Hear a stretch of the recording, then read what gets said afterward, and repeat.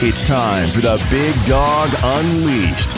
Here's Thom Abraham. How you doing? How you doing? How you doing? How you doing? How you doing? How you doing? How you doing? How you doing? Remember back in the day when this guy was the head coach at UT?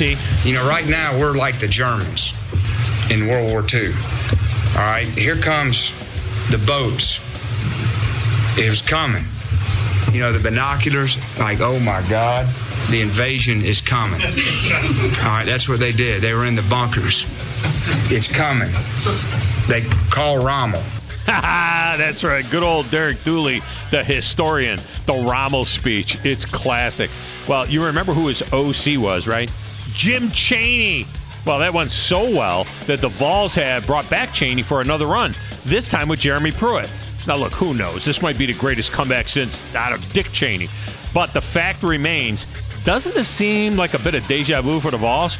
And they are paying this guy a boatload of money to leave Georgia. Now, the Dogs have some dough, but given the option to match, they were like, no, you know what, we're good.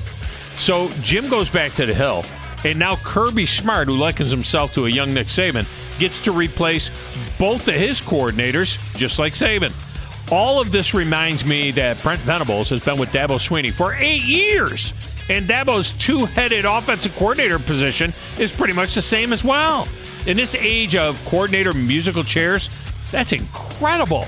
Also incredible is the ability of Saban and now Smart to continue to compete at the highest level with a revolving door in the coach's office.